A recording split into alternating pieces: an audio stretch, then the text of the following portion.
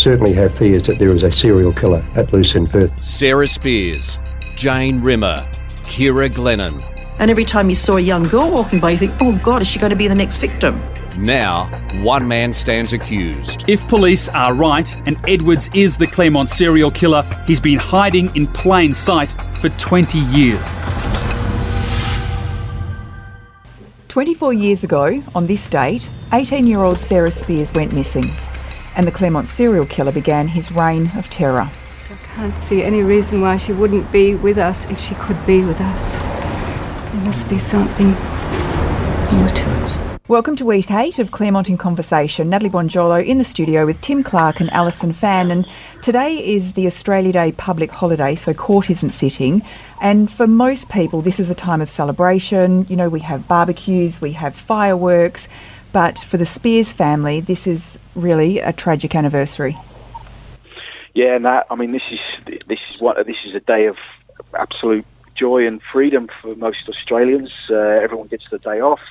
It's usually spent around a barbecue, around a pool, at a beach, with each other's friends and family, and a celebration of the lucky country. But obviously for one family, the Spiers family in Perth, this day is the exact opposite of everything that the rest of the country is celebrating, because this is the day that Sarah went out to do exactly that, to celebrate with her friends, to enjoy the freedom that we all enjoy in Australia and in Perth, but obviously never came home. A tragic reminder for the Spiers family, and ironically, it's a time that I actually remember more vividly than the disappearance of the other two girls, because we were so intensely involved in it. We were more involved probably than the police, who I know they get missing girl reports all the time, and they probably just treated it that for the first few days. But because the family was so proactive in canvassing everybody, putting posters out on around the shops and everybody, and contacting us, that I think it was probably more memorable because of the intensiveness of the whole thing. And it was just so ghastly, because we just didn't know what happened. That's right. At this stage, it was an absolute, complete mystery. This is some audio we have of Sarah's sister Amanda speaking to the press in the days following her sister's disappearance. She likes her job. Everyone at work loves her. All her friends love her. All my friends love her. She seems perfectly happy. I guess, you know, what this really told the public at the time is that this is out of character. I think that was really the feeling that we got from what the family was saying. Absolutely. Don Spiers and Carol, his wife, were absolutely emphatic. This was not someone who just took off with her boyfriend and had disappeared for the weekend and was going to turn up the next day. And I think that's what got the media involved, and we went along with this and kept it up. And, of course, it wasn't really until the other girls' bodies were found that the police then probably took more notice. But this continued, this search, weekend after weekend, because of the Spiers family. They kept insisting, no, she just hasn't gone away. She's not gone overseas, or like sometimes they do. They turn up a week later. So that's what got us involved. Yeah. Yeah, and that responsibility, I suppose, for such a young woman. Sarah was only 18, but the family, as Ali said, were always insistent that yes, she's 18, yes, she's young, but this is not Sarah. This just is not her. She'd been at Iona Presentation College. She left home, got a job straight away. She was living with her sister. They were very, very close. Yes, she had friends, and she was enjoying the fruits of her late teenagehood, I suppose. But it was always the case, and always known by the family, that Sarah wouldn't just go missing. And with everything that we've heard during the trial, that was emphasised by her friends, and obviously we've heard some statements from her family as well, which that was exactly the point. We knew she'd gone missing. We knew and something bad had happened. What more can you tell us about Sarah the person? You know, where she worked, where she lived, what her hobbies were perhaps, you know, where she grew up even? A very typical teenage girl, and from all account of her friends too, quite reserved, quite conservative, not one that was sort of like was out all night type of thing. A lot of friends, and she'd come from the country, and that's why she was close to her sister, because her parents were from the country. Her father was a shearer, and this is why her disappearance stood out, right from any other missing person. Yeah, as Ali mentioned, the Spears family are a bit of a legend down in Darkin, which is farming country in Western Australia, and Don was and still is in part a shearer down there, a sheep shearer down there, and has won titles and has won awards for his prowess with the shears. But they wanted the best for both their daughters, and so Sarah came up from the country to attend quite a prestigious school in Perth, where she did really well and so well, in fact, that basically straight out of school she got a job, or she went to secretarial school and then got a receptionist job at an engineering firm in Subiaco, which is another very nice and wealthy part of Perth. So she was, I mean, what you describe as an ideal daughter, I suppose. She loved her family. She was very affectionate. Don often spoke about the way that their bond, that she used to hug him and kiss him every time she'd come in and make him a cup of tea. And it sounded like nothing was too much trouble when it came to her family for Sarah, and that was emphasised, of course, when she moved in and shared her first flat with her sister in Perth, and they were extremely close as well. So it's one of those stories that we so often hear of just a normal, loving, close family that worked hard and wanted the best for their children, and then something completely random and completely awful just swoops in and basically tears it apart.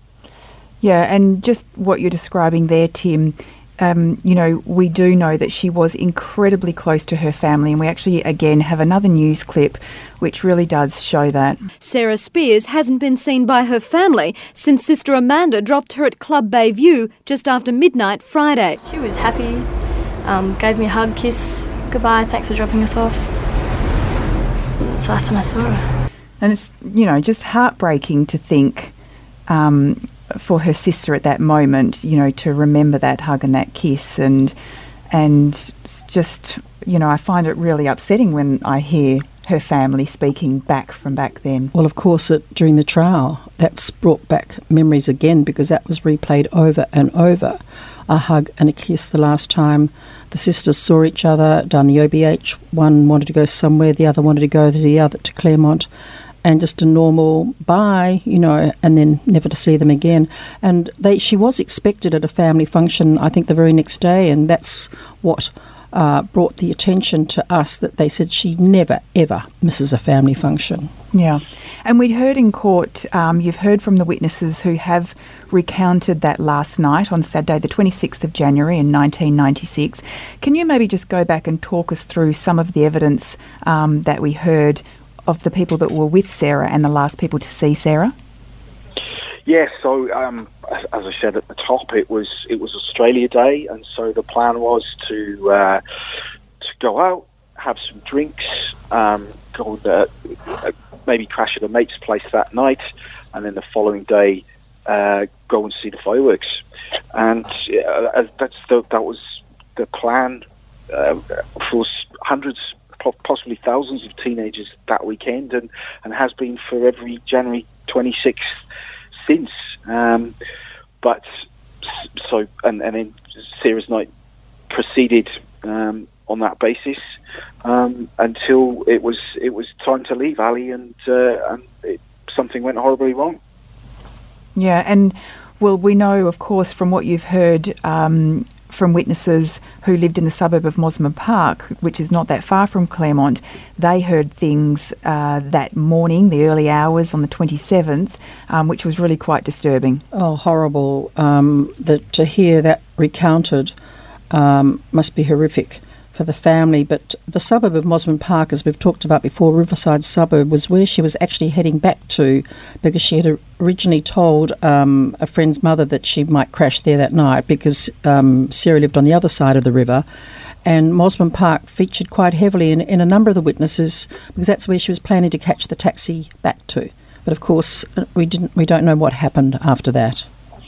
Well, I mean, the one thing we do know, Ali, which for me is still one of the most chilling parts of the trial, is that she did make that phone call from a phone box on the corner of Bayview Terrace to order that taxi, being the responsible teenager that she was, and she made that call. And obviously, on the very first day of the trial, we heard Sarah's voice a little bit crackly, but very distinctive in making that call to order that taxi.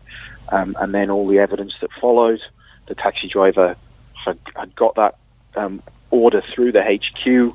It took him less than 5 minutes to get to that spot where Sarah said she wanted to be picked up from, and she wasn't there. And then we also know that there is the evidence of these screams in Mosman Park, which was close to another phone box, and also close to where she was maybe planning to spend the night. So what happened in between there, and then obviously what happened after those screams were heard, is all part of this trial process. And we know police really had, at this stage, absolutely no idea what had happened to this young woman, and we just have a clip from an officer back at the time. I must admit that as the hours go by, I get more and more concerned, yes. Sarah must have walked at least 300 metres, probably along St Quentin's Avenue and down Stirling Road. The phone booth is in full view of one of Perth's busiest intersections. Christchurch Grammar School directly opposite, the Body Club on another corner, shops and flats right behind.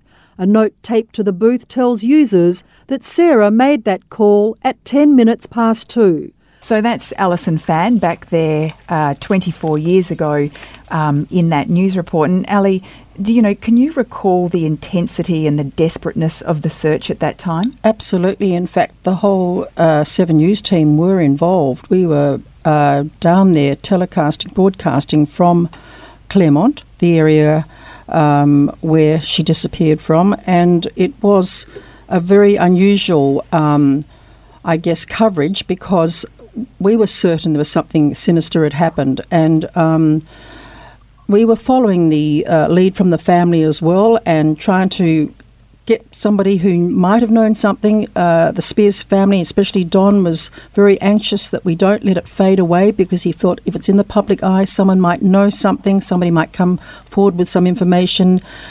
So we were even, with Susanna Carr, broadcasting from Claremont, the area, most nights. Yeah, and I think the community absolutely did rally around the search for Sarah, and this is another piece of audio from a news report that you filed back then. On walls, at intersections, in shop windows, the pretty face of Sarah Spears gazes out from hundreds of homemade posters at anybody who might have a clue to where she is.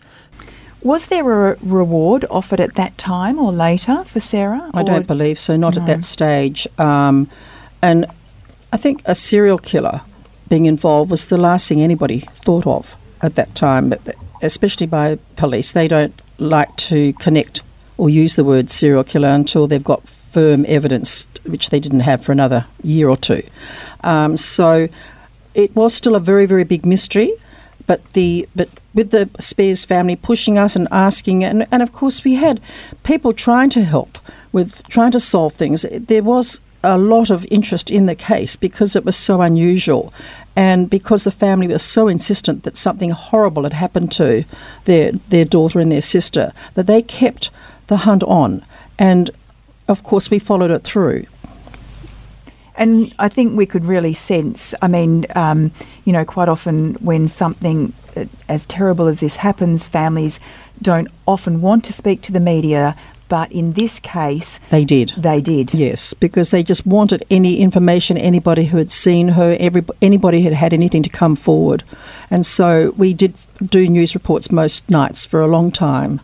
So let's have a little listen now. This is Don Spears in the weeks and months after the disappearance of his daughter. If anyone knows where Sarah is or if what's happened to Sarah, just put us out of this pain. No wiser than we were the day she went missing. And we just hope that the right person will come forward and just take the worry off our shoulders and at least let us know what's going on. Several Perth companies have donated billboards and posters, hoping someone will come forward. And at the top of that clip, that was Sarah's mother, Carol. This case has never really gone away since Sarah's disappearance. I mean, there's always been the interest, both obviously the criminal element of it, the search for her by police, but also the feeling of that personal connection that so many people have. And this wasn't an ordinary case even back then. This wasn't just a missing persons case, as those clips very ably demonstrate. And the Spears family just wouldn't allow it to go away from the public consciousness, so it didn't. And then, obviously, as we know, just a few months later, when Jane went missing, the intensity doubled. And then, as we've heard so much about, then when Jane's body was discovered, it ratcheted up even more, and it really hasn't gone away since then. Now, as we discussed during the podcast, there were years would pass when there wouldn't be any new information, and we now know that was at times a tactic by the investigators, but they never stopped, because we know that DNA and hair and fibres and were just flying all over the world to try and get the breakthrough. So there were gaps in the timeline in terms of new information, but there was never a time that it wasn't a case that was super hugely important to the police in Perth and to the people of Perth. And the Spears family too, over the years, became more withdrawn, and actually, as opposed to the earlier years, said that their agony has never gone away, because every time someone found some bones or remains, they were the first family that we contacted. And he said, what we can't, every time we show the photographs because they think it's Sarah. Even when they found Jane Rimmer, I think one of the policewomen said she wasn't sure that it wasn't Sarah Spears, or that Sarah Spears might be found somewhere close by. And he said that agony is repeated every time someone's found, or remains of someone's found.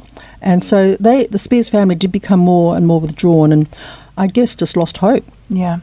And I think, reading interviews with Don over the years, the toll of not only the disappearance and the grief of that, but the toll that was taken on him and his family by people maybe not qualified to do that, providing hope, whether it be clairvoyance or psychics.